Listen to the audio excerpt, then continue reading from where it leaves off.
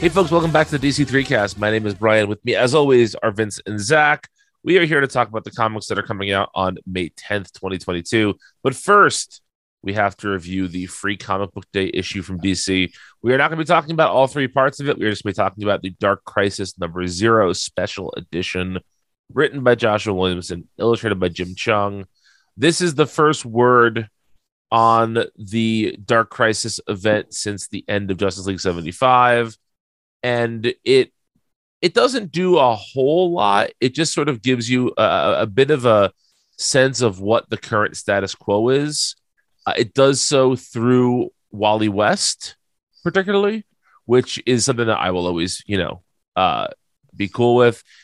However, there is one thing in here I really do not like, and we'll talk about that in a minute. But Zach, let's start with you. What did you think of this free comic book day story? And we should also mention, let's not talk about the preview of Dark Crisis number 1, because we'll talk about Dark Crisis number 1 when that comes out. Let's just talk about the actual 0 issue here. So what do you think of the 0 issue? I was probably the one who was the most down on Justice League 75, I would say. I was right there with you, buddy. Well, okay.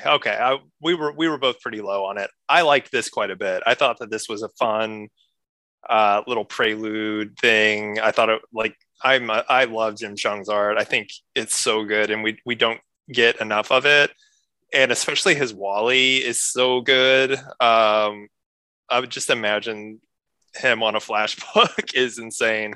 But as for what Dark Crisis seems to be doing, which is kind of like a love letter to Justice Leagues of times past, and Justice Leagues of the future. This was a cute little story. I liked the way Wally was used. I know what the thing that you didn't like is, and I also didn't like it. It seems extremely unnecessary. Like any character could have filled this role and not undone. I want not to dance around it. It's the Clayface thing. Clayface, who we gushed over in the Tynion written Detective Comics run, had a bit of a turn as a hero, and we haven't seen much of him since then. And now here he is, kind of inexplicably like, well, I tried to be good, but back to my old ways. And it sucks. And it feels like such a throwaway thing too. It just feels so unnecessary. So I don't know. Maybe Williamson has plans for Clayface later down the line. I kind of doubt it, but if he does and they're good, then what if Clayface has a big role in Dark Crisis? That would be awesome. But his inclusion here feels pretty unnecessary. That's exactly my point, Zach. I feel like the fact that Clayface is impersonating a tour guide at the Hall of Justice is, I guess, on its face, I guess it's fine. But literally, that is really weird, though. It's why? But literally, any villain could do that, right? Like, there is no reason it has to be Clayface, and it just seems to be one of those things that undoes a really good story for no real reason. Mm-hmm. So, yeah, that bums me out. Vincey, what did you think of this issue? I really, really liked it. And I'm echoing what Zach said about not really liking Justice League 75 too much. But I think the big difference here is that I mark out anytime they honor DC's history and hint at DC's future and kind of meld those ideas together. And Justice League 75, you'll recall, one of our major criticisms was that there was nothing else to chew on really other than the Justice League is dying. Right. And I think that some kind of honoring of their past and maybe recognition of the future kind of sandwiched in there somehow. Now, I know that that's probably not what they were intending. They were intending for that to be, this is the death of the Justice League. It's massive and weighty, and we want you to believe in it, blah, blah, blah. I don't think that worked at all. but this does work because from that opening panel where they're at the museum and they've got the I'm assuming statue or whatever of the Justice League fighting Starro, and they're walking through and you see the cover of I'm not going to be able to pull the issue's name, but the one where they're all turning into trees. Mm-hmm. Which is one of the possible origins. I think the cover says something like the real origin of the Justice League, or the official origin, or something like that. It was, the Justice League's first mission or whatever has been retold several times. That's kind of what this comic is trying to get across to you. And I just love stuff like that. And then you get the next double page spread that has like the different iterations of the Justice League over the years. From the Silver Age to the sort of current configuration, or I guess New 52 is the last one that you see there. But yeah, and the way that Jim Cheung's art accomplishes all of that. Do we assume that he did I don't know if there's any credits for this, but do we assume that he did the little homage pieces? I'm assuming that. Yeah. That is my take. Because if he did, they're great. So I was really debating whether he was the one who did all these, because like, all right, so if we're going left to right here, I feel like the Golden and Silver Age ones 1 and 2 are stylized enough that it doesn't look exactly like one artist, right? It just kind of looks like a general version of that stuff. Then there's a really good Kevin Maguire ripoff, a really good Morrison era JLA. That Howard Porter one almost does look like, it looks so close to the original, right? And then you get that from the Brad Meltzer era there, like, and then the New 52 one I think could also be Chung, but like those three in the middle are so stylized to the source material that if it is them, like standing ovation, bravo, Jim Cheung. If it's just a reprint, it's close enough that I'm not surprised. Like it's either way, it's pretty cool. Mm-hmm. I'd be surprised if it is just a reprint of something, because I'm looking at it and Guy Gardner's face looks a little bit different. It's like just a little different, and they're just in a slightly different arrangement, like I feel like, correct me if I'm wrong, but I feel like the Howard Porter one, for example, yes, that's how the characters all look on the cover, but they're not stacked up that way. They're not. Yeah, exactly. Like, they had to do some things to get them into the vertical like that. And I don't think they snipped the art and moved it around. It doesn't really, I mean, that would be really impressive if that's what they did. But if it was all Jim Cheung, and I'd be fascinated to find out, it kicks ass. Oh man. Yeah. I loved what this was. And even the Clayface thing didn't bother me too much. I mean, it did, because that's such a great turn for the character that we've praised to no end over the years since the Detective Comics run where that happened. But I also think it's an inherent acknowledgement. That doesn't mean it's good necessarily, but it's an inherent acknowledgement that like everything does rotate back to the way that it was at some point. Right. Now, what I kind of wish they would have done, which you cannot tell me it would have had any less of an impact, but there have been so many Clayfaces over the years. If this were a different one apart from Basil Karlo. Well, what's crazy to me is that we've seen a fair amount of Lady Clayface recently.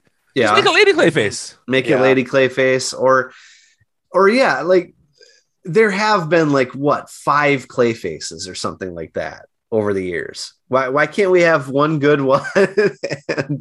and I don't know. Maybe that's asking too much. I'm gonna, while you guys talk, I'm gonna look up. Wait a minute. 1, 2, 3, 4, 5, 6, 7, 8 Clayfaces over the years, and I do not believe that even includes Lady Clayface. Wow. And if it does, then it's 7 still. So like, when was the last time that we had a non-lady Clayface alternate Clayface around? if this is to be believed, it was Batman Gotham Knights from circa 2005. Wow. So pre 52. Yeah. But yeah, I mean, I don't understand why. I don't understand why you need to make that choice here when you have other Clayfaces you could use, other than maybe they only want one Clayface running around. I don't know. We've got several Flashes at this point, right. so I mean, I will say that I suppose it makes it a little bit more impactful if it's Basil, right? Like it just feels more it feels like it's not just using a third string Clayface to use one. yeah. But that said, there's no reason for this. There's no reason to undo this nice little bit of Clayface storytelling. But that's okay. What did you think of sort of the conversation that Wally has with the kid there about the Justice League at the end? I mean, I don't think it's much of a teaser. No. Zach? Yeah, I don't really have much thought on it per se. It shows a bunch of people up above, like that, hinting that these could be members of the new Justice League. But I feel like the thing about it is that they've been teasing this for so long that even if the team is not exactly 100% who you thought it would be, the fact that it could be any of these people above their heads, or none of that is a surprise. Yeah. Just the way that they've kind of been hinting and teasing at things. Mm-hmm. What's a little strange about this image is just that Jim Chung, the way that he draws it, there are some characters that could be like 7 or 8 different people. Like there's not, some are very clearly who they're supposed to be, right? Like, that's John Kent and Damian and, Jace. And I presume that's Yara Flor next to Jace, maybe. But if we're going to like, where was the one? No, actually, I think Yara Flor is up by Jackson, actually. Yes, I think you're right. So I don't know who that. So then who is that person there? Great question. There's a couple of generic faces. I'm not exactly sure who they are. Which is interesting. But the idea is basically that it's not about when there'll be Justice League, but who will be the new Justice League. And that's a pretty fun. I just think it's a nice way to phrase it. I think that Williamson did a good job of using Wally here, because while Wally is not a member of the Justice League right now, he is probably one of the people who is most used to having to replace. I thought he was in the Justice League, wasn't he? No, they haven't had a Flash under the Bendis run, I don't believe. Okay, I thought Wally took that role after. No, he was just the Flash. He wasn't. That's what it was. He's not the Justice League Flash, right? He's just the Flash. Yeah. Well, there wasn't a Justice League Flash. Yeah. Okay. But so what I was going to say is like he's one of the characters from like a continuity standpoint. He's already taken over for Barry when Barry's been dead. So he is a perfect sort of character for us to latch onto in this, because he's one of the few who doesn't have to wonder what this will be like. He knows what this is going to be like. So I thought that was a good use of the character. Yeah. Like I said, so we do get a 7-page preview of Dark Crisis #1, which we'll talk about when that comes out in June.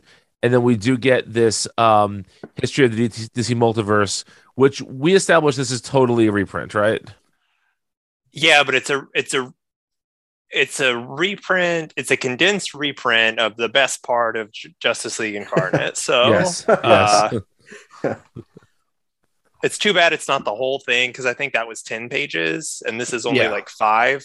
I think. Let's see, 1, 2, right. 3, 4. It's clearly just the stuff that you would most need to lead into Dark Crisis. Mm-hmm. It cuts out some of the. You'll recall that there were more images from like other Crisis stories that were redone. Particularly, Final Crisis stuff was sorely missing from here. But it's meant to just be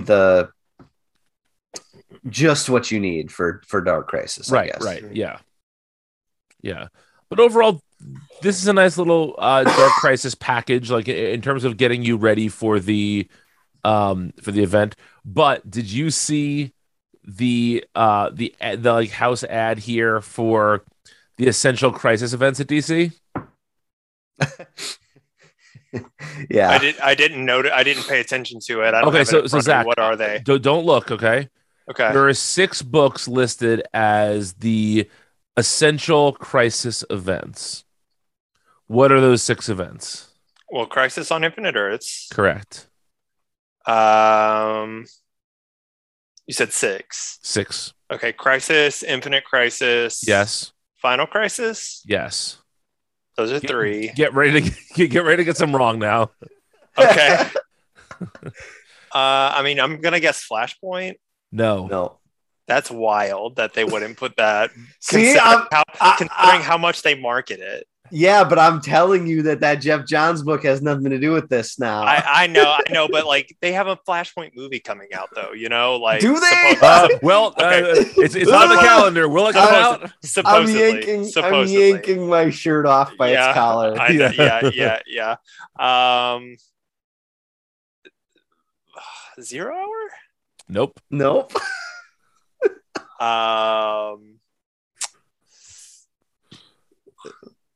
Blackest Night? Nope. Convergence? Nope. Okay. I'm trying to think of what. Okay. Hold on. Don't tell me. Can I give you an Arrested Development related clue here? Sure, absolutely. Anytime. He's a very literal man.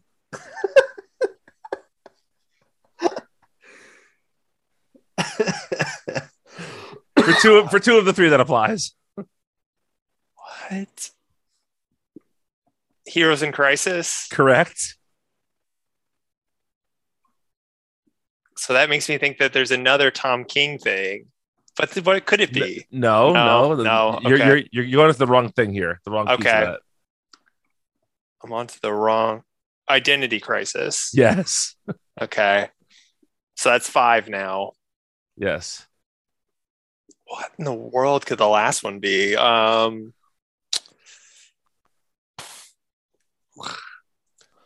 Justice League versus Suicide Squad by Josh Williamson. That would make more sense, maybe. It is the DC Universe Rebirth Deluxe Edition, which is just the issue that Johns did. Insane. Yeah. That's not even a crisis. I know. Neither is Heroes in Crisis or Identity Crisis. I know the word crisis in the title, but come on. They're Krynos, crisis in name only. Oh, Kryno. All right. Any other thoughts on the Free Comic Book Day issue? No, but I did see that DC is they're releasing a second printing of Justice League 75, and it's going to include the Free Comic Book Day story. Oh, okay. Just the Jim Chung part. Oh, so it'll be better by default then. Yeah. That's kind of just what I was alluding. I didn't know that, but that's exactly what I was saying. Like if you did Justice League 75 and you kind of honored the past of the Justice League and hinted at the future, like there you go, there it is. Yeah. So I actually, I didn't buy Justice League 75 mostly because my shop sold out of them, and I was like, okay, I don't care, but I might try to pick up that second printing just to get that. So since they've released the checklist of Dark Crisis and it's so slim, I'm like, ooh, maybe I should. Well, that's what I was just going to say. I should collect the whole thing. So we have one book in May aside from the Free Comic Book Day issue. We had one in April, which is Justice League 75, and then so there's a Road to Dark Crisis. There's a Dark Crisis Warzone at the end. Aside from that, there is a series of Dark Crisis Worlds Without a Justice League issues about Superman, Green Lantern, Wonder Woman, and Green Arrow and Batman. There's a 6-issue Dark Crisis Young Justice miniseries, and there are 3 issues of The Flash that tie in, and that's it. Like it's aside from the 7-issue series, but it's a relatively trim event, and even though it goes 6 months or so, there's no month that has more than 4 issues coming out in it.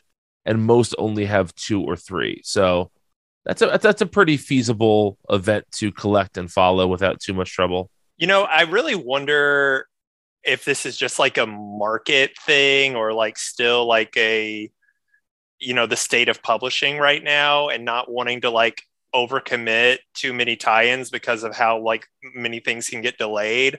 But Judgment Day is also a very like light event so far based on what Marvel has announced. And so I wonder if that's just like just the state of comics right now thing, that's actually a really interesting point. That wouldn't surprise me, actually. I'm honestly surprised that we haven't seen either Marvel or DC use their online digital comics app to have tie-in stuff on there, because you would think if you offer them like free on there, maybe that would get some folks to read that, and if they get hooked, then they would go to their shop or go to Comixology and buy it, whatever. I know that's a pie in the sky thing, but I feel like I'm just constantly surprised at how little DC and Marvel use their unlimited services for that sort of stuff. Marvel did do some stuff for the X Lives and X Deaths of Wolverine. They actually put the first issue on there, day and date with shops. And they had one of their like Infinity comics that ran side by side with it. That was a pretty lame kind of like Lives of Wolverine tie-in. That was just like, I didn't read it all, so I don't know what all it had, but I mean, it was like, inconsequential, added nothing, but it is like promotional material. So they did kind of do that with that. And I wonder if they will do more of that, but yeah, DC really hasn't done anything like that other than like the Milestone thing. Right. But even that was just like one issue. Right.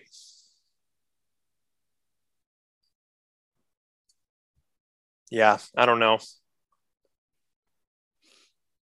Yeah, it's a strange choice. But anyway, let's take a break, and when we come back, we're going to talk about 2 more comics, so stay tuned.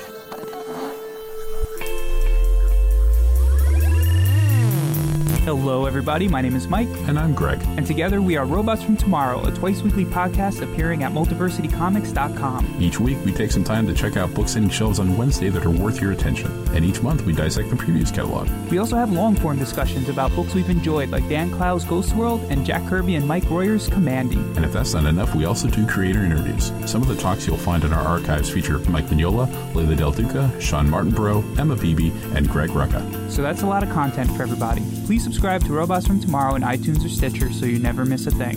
Robots from Tomorrow has hours of comic-focused entertainment week in and week out. And now, back to your show. And we are back with Blood Syndicate Season 1, Number 1, written by Jeffrey Thorne, illustrated by Chris Cross. We have sort of done the Milestone books dirty by not talking about them enough on this show. Part of that is just the inconsistent release schedule. Part of it is just there's a lot of comics to talk about. But we all sort of said this was a book we wanted to at least check out the first issue of. I know that we have had some mixed thoughts on Jeffrey Thorne as the Green Lantern writer. And so I'm curious to see what we think of Jeffrey Thorne as the Blood Syndicate writer. I personally have not read much Blood Syndicate work from Milestone in the past. My Milestone reading is a lot more of sort of the standard characters that everyone knows, Static, Icon, etc. I know Blood Syndicate's like a classic Milestone comic. I just have not read much of it. So I went into this with pretty, empty expectations. What about you guys? Are either of you guys fans or particularly have an opinion about Blood Syndicate going into this? I know nothing about Blood Syndicate at all. So yeah, same. Which actually, well, we'll get to it, but I found that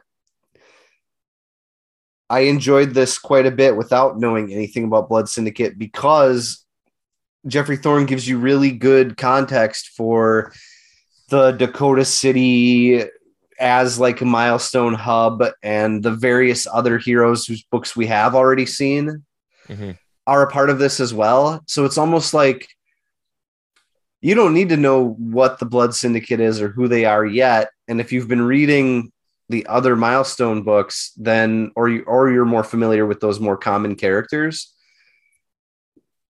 like it's giving you an initiation almost, you know. Mm-hmm. It's not like it's not throwing you in and expecting you to like. I don't read this as hinting at all at stuff that people already would know. You know what I mean? It all reads as very fresh to me. Mm-hmm. I agree with that. Zach, did you have any previous knowledge here? No, none, really none at all. Other than I knew that like the Blood Syndicate.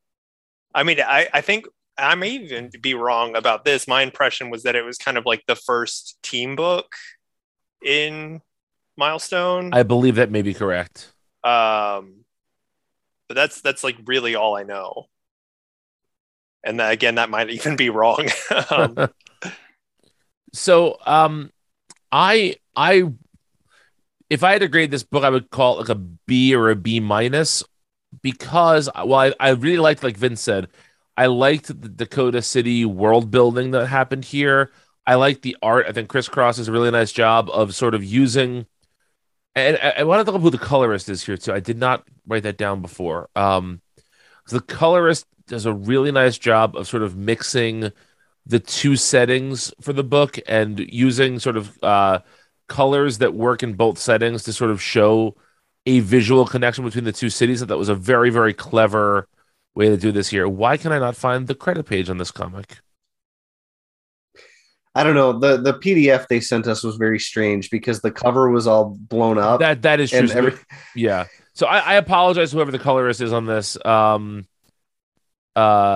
Yeah. Keep talking. I'll figure it out. Okay, thank you. Yes. But what I will say is I think that this has some pretty cringy dialogue in places. Jeffrey Thorne, to my knowledge, is not a Latinx person, and he writes one in a very, very stereotypical way throughout this book, I feel like. Just like the way that the one character calls everybody mijo or mija, like at every possible turn, just seems like a very, very stereotypy type of voice. From the guy that calls everybody his paisan. I have never once said that. You call me your paisan. You do it every time we start the show. Oh, stop. Stop. You say, but I'm Italian. I can say that. It's a mia paisan. No, what you're doing right now, that's cultural appropriation because you're not Italian. I can say that because I'm Italian. But I don't say it. I'm telling the people what you do. Sure. But again, I'm Italian. I can do that. But you know, there were a couple of moments in this that I just felt were a little bit cringy dialogue wise. But overall, I thought Thorne did a really nice job of setting the stage for this book. I'm excited to see where this goes. I just hope he drops some of the cheesy, stereotypical dialogue that happens in a few different places here. Yeah, I don't want to. Again, like, you know, I can't speak to this at all, but I wonder if it would come across differently to a Latinx person, you know, if like perhaps, yes. Yeah, you know, like if they would find that as cringy as you describe it, you know, or if it would come across as natural, like, you know, I don't know. I wonder what that representation. Did you have the same feeling though when you read it? No, but I also just like, I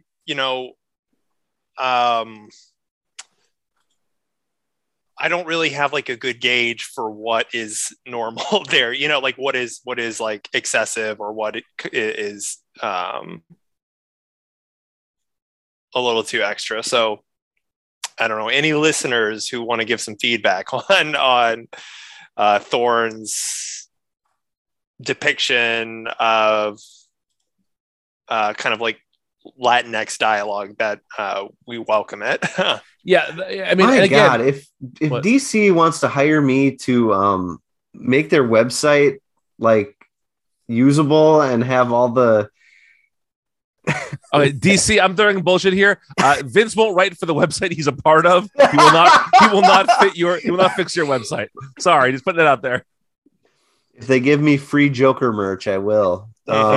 You're already Joker-fied enough, my friend. Yeah, the colorist is not listed on the website at all, which is a crime.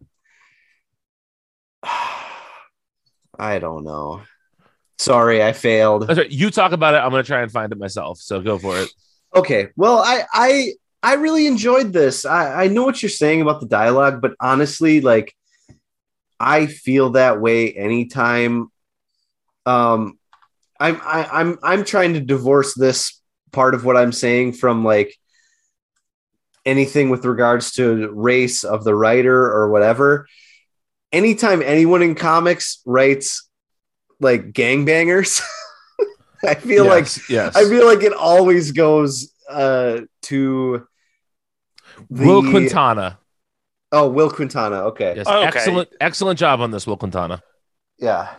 It always goes to like Law and Order level, I feel, writing. Yes. Right? Like, yes. 100%. And part of that, I think, is I think the writers a lot of times know that they're doing it, but they have a small number of pages to get across that these are the gang members you would see on Law and Order. we're sorry, we're stereotyping. You know what I mean? Like, I just feel like that's what writers are going for. You know, it's almost like shorthand, right? But I didn't cringe at as much of the dialogue as you guys did, because I think, like, I don't know, I got more invested in this world very quickly than I expected to, because my enjoyment of Green Lantern was such a slow burn to get to a point where I was enjoying it, you know? Whereas here, I feel like Thorne introduces you to like 3 or 4 characters. You almost immediately know their personalities within the first few pages. You may not like them, and I don't, or all of them yet. And I think that that's kind of the point, you know, which I also found to be compelling a little bit. I think he drops in the superpower reveals. Like, none of it is a surprise. You know, we're reading a book called Blood Syndicate. You know that there's going to be super heroics going on. But I would say that there was one surprise with the gun. The gun, yes. The gun. I'm not remembering. The soldier character basically like just makes a gun out of thin air with his powers. Sure. Oh yes. That big like thing that he's got on his shoulder. Because that character is very is playing it off as he's very ignorant to the to like what's going on in the world, right? And then he pulls out this giant gun. Well, go ahead. Go ahead. No, you go ahead, Vince. I was just gonna say that's even though I wasn't pulling that initially, like now that you mention it, that's like some of the fun that this issue had for me. You know, I feel like there was like 3 or 4 moments throughout this thing where it would do that. And yeah, you're not like surprised that somebody has superpowers, but the way that Thorne and the way that Criss Cross like throw it out there and present it is just fun, and it's got a good rhythm to it.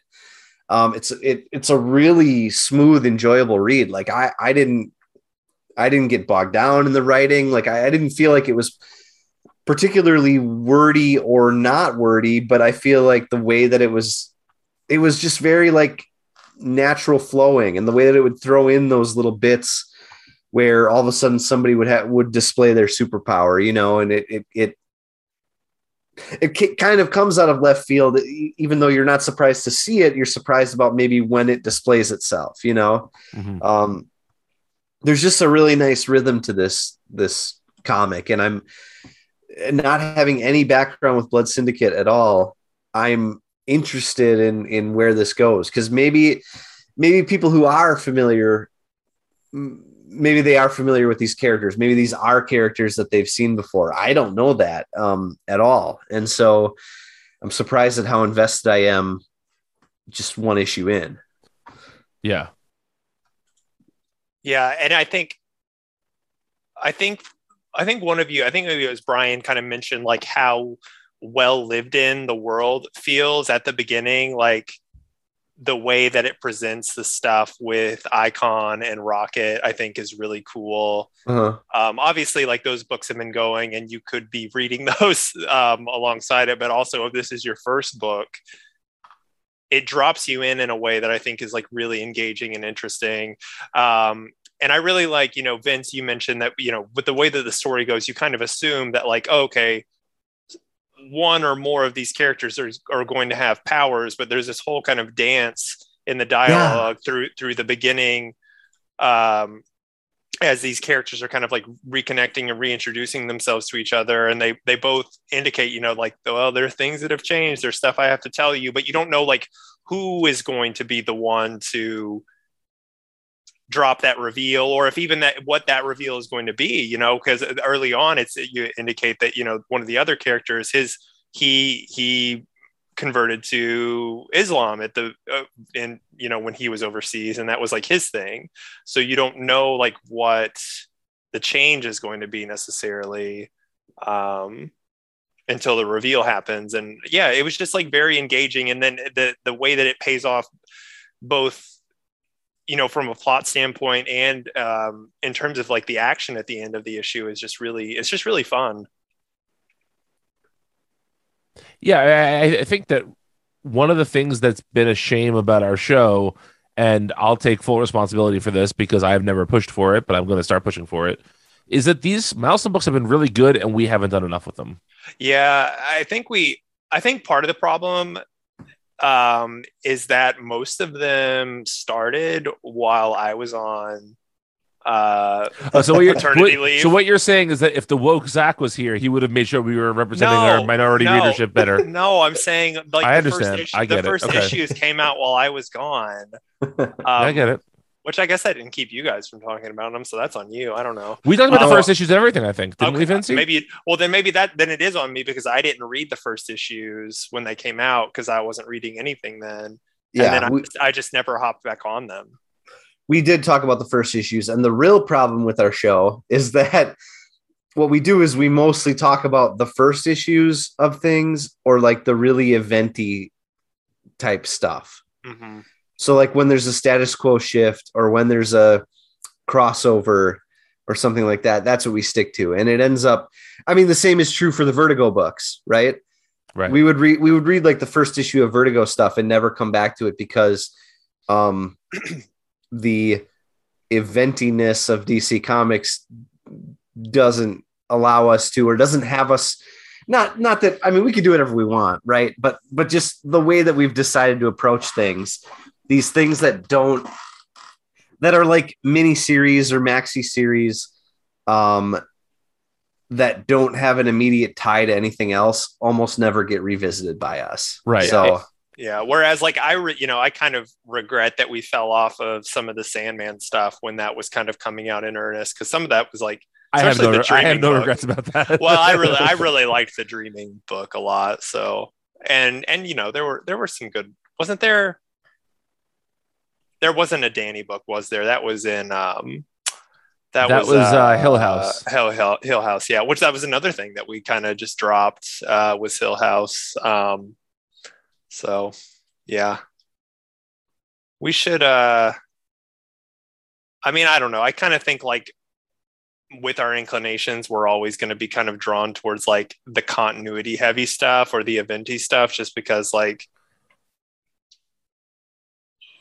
we are like sickos like that. But yeah, well, we also, I feel like we're trying to give a sense of what DC is like week to week, right? And that's the stuff that gets the attention. So yeah. But yeah, we can always try to do better. I have actually been really looking forward to the Wildstorm stuff is starting to come out in trades now. I think if it's not already out, the first trade of Static Shock is going to be out in hardcover soon. Milestone, not Wildstorm. Did I say Wildstorm? Sorry. You did, yes. The first hardcover of Static Shock is going to be out soon if it's not already. Okay, and I'm excited to check those out. I'm glad that they're getting hardcover releases too. I know the Milestone compendium, I think, is in paperback, but that's such a like large thing, and that's something else I'm interested to kind of check out too. So yeah, we'll see. All right, well, that brings us to our final book of the week, which is the Jurassic League #1.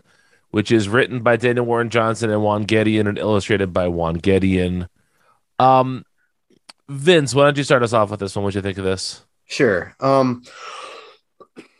don't want to overstate things by saying I feel like something that happens in the discourse sometimes is when something so wacky or so nonsensical that it beggars belief comes out, people jump all over themselves to say how much they love it and how great it is and blah, blah, blah, just because it's really weird, right? So at the risk of overstating it, I really, really enjoyed this. Like, it's not going to change anybody's worlds, you know. It's not going to it's not going to change your life, but like, just, it is such a wacky idea. It's such a like, how are they letting anybody do this? How many pitches like this get thrown in the trash, or does DC just not get pitches like this? You know, which is it? I'm fascinated because I don't know how you end up with a book like this where almost nothing is explained, but the Justice League are just dinosaurs now. Well, not just dinosaurs now. It's a whole new thing. I think it would be almost wilder if it took place on regular Earth, but all of a sudden the dinosaurs and no one says anything about it. Like, yeah, this isn't JL8 or anything. You know, right. I didn't mean there's to a story behind it, or I didn't mean to imply that it was.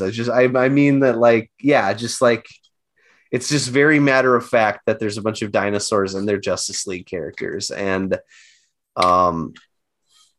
you know, the Juan Gedeon art, we've praised Juan Gedeon so many times now over the last couple of years, but it really holds true. This book looks great.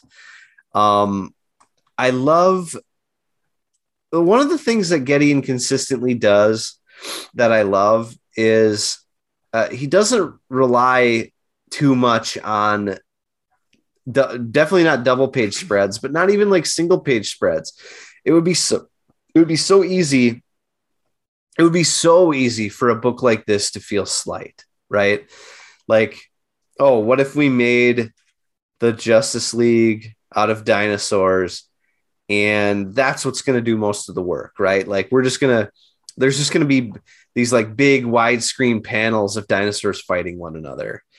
And it's really not that. There's like 2 pages where it's a single page spread, I think, maybe one double page spread, but then the rest of the panels are some really like patient storytelling where you get to see a little bit of each of the Jurassic League members and what they're up to.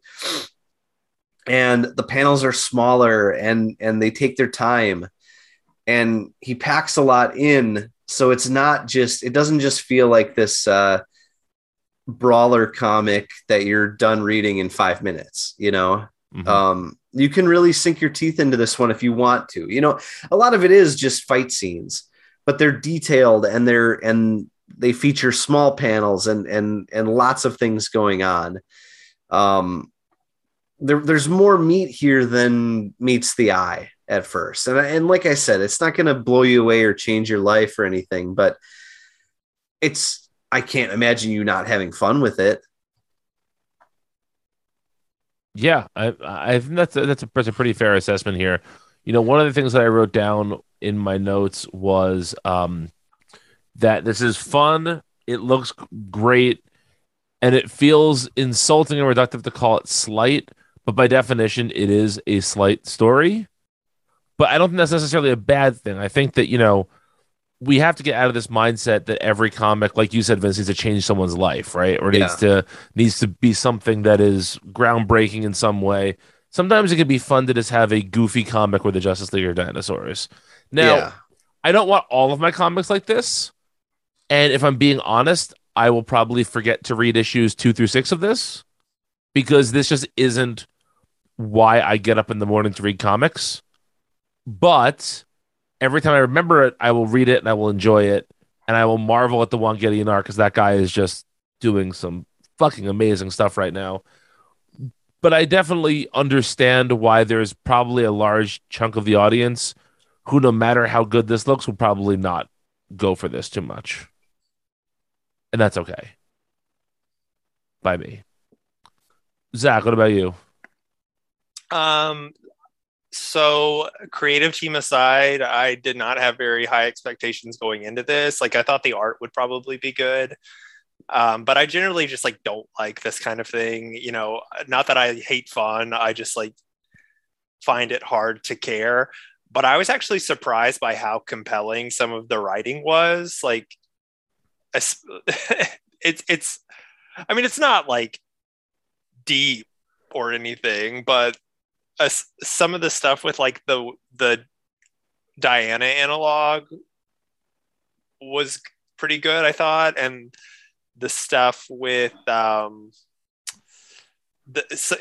of it was just like even funnier than I expected. There were two moments in the book that specifically made me chuckle out loud. The first was when the bat dinosaur exclaimed guano, yes, like instead of shit. I was like, oh, guano. And then the other one, I have to find the page. It was with the Aquaman analog, where one of his dolphins gets hit, and he like calls out to it by name, and I think its name is like Matilda or something. It's hang on. It is Matilda. Matilda, yes, like, yeah. Matilda. Really made me laugh for some reason. It's just like so hilarious and nonsensical. I just really liked it. So, I mean, again, I'm not just like dying to read the second issue, but it definitely impressed me a lot more than I expected it to.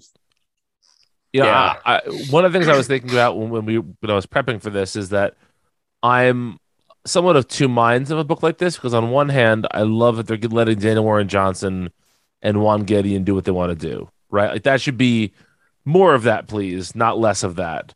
However, wouldn't it be great if these folks were given an opportunity to work on a book that was a little bit more substantial than this? Mm-hmm. Maybe they don't want to do that, but I would certainly like them to do that. Yeah. I don't disagree at all. Yeah. And Brian, you know, you called this slight, and I think and this is maybe what you mean by it, but I think conceptually it is. Yes. I think I was surprised to find, and maybe you agree, how much there was to it when you're actually reading it. Yes, I will agree with that. Yes. Yeah. Like the writing is not slight. The concept is slight. The concept is slight. And what actually happens in this, you know, I guess you could say it's slight. It's kind of just an assembling the team sort of thing. And they don't even get fully assembled by the time this is over. It's more like introducing you to each individual player. But the part that I want to call special attention to that I really loved and where the book really won me over, because I am always a skeptic with these, like, for lack of a better word, like epic bacon type things, where it's like, oh, what if the whole Justice League is dinosaurs? That's rad, you know? Where it really won me over was the Wonder Woman section, or what do they call it? The Wonder Dawn? Wonder Dawn, yeah. Wonder Dawn, yeah. That whole section is so good. The stuff where she's talking to her mother, which I assume would be like a play on Hippolyta in some way. I don't know what, Hippolydon or something like that. They never say her name, I don't think. But then they show the like Ares skeletal, like Ares Triceratops or whatever, hanging from those, like in that dungeon. Mm-hmm. You know what I'm talking about? Yes.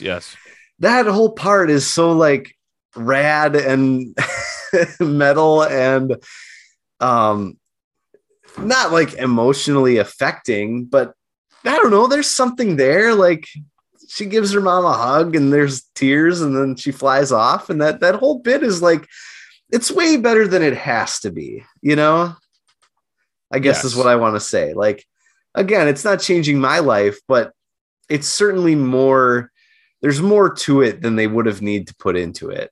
Definitely. Yes, agree with that. Well, all right, Vincey, what's coming out next week for us? It is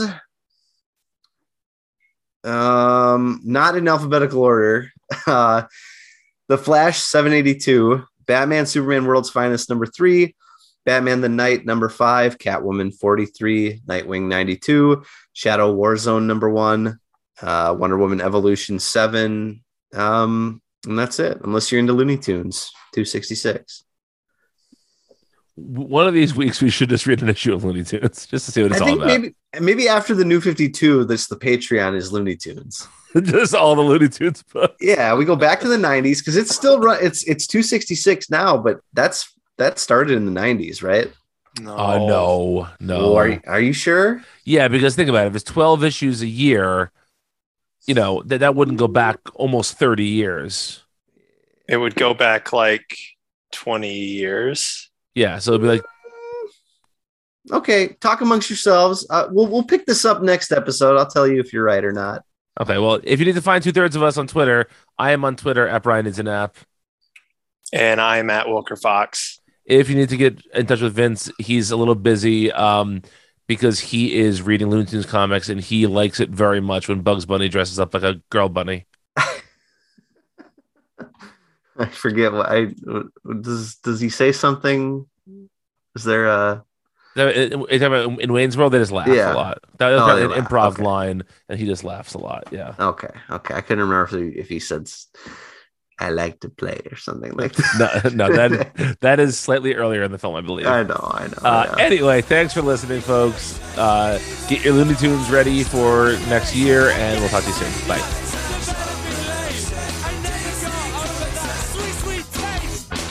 You think I'm not going to sing Selena to you after this is over?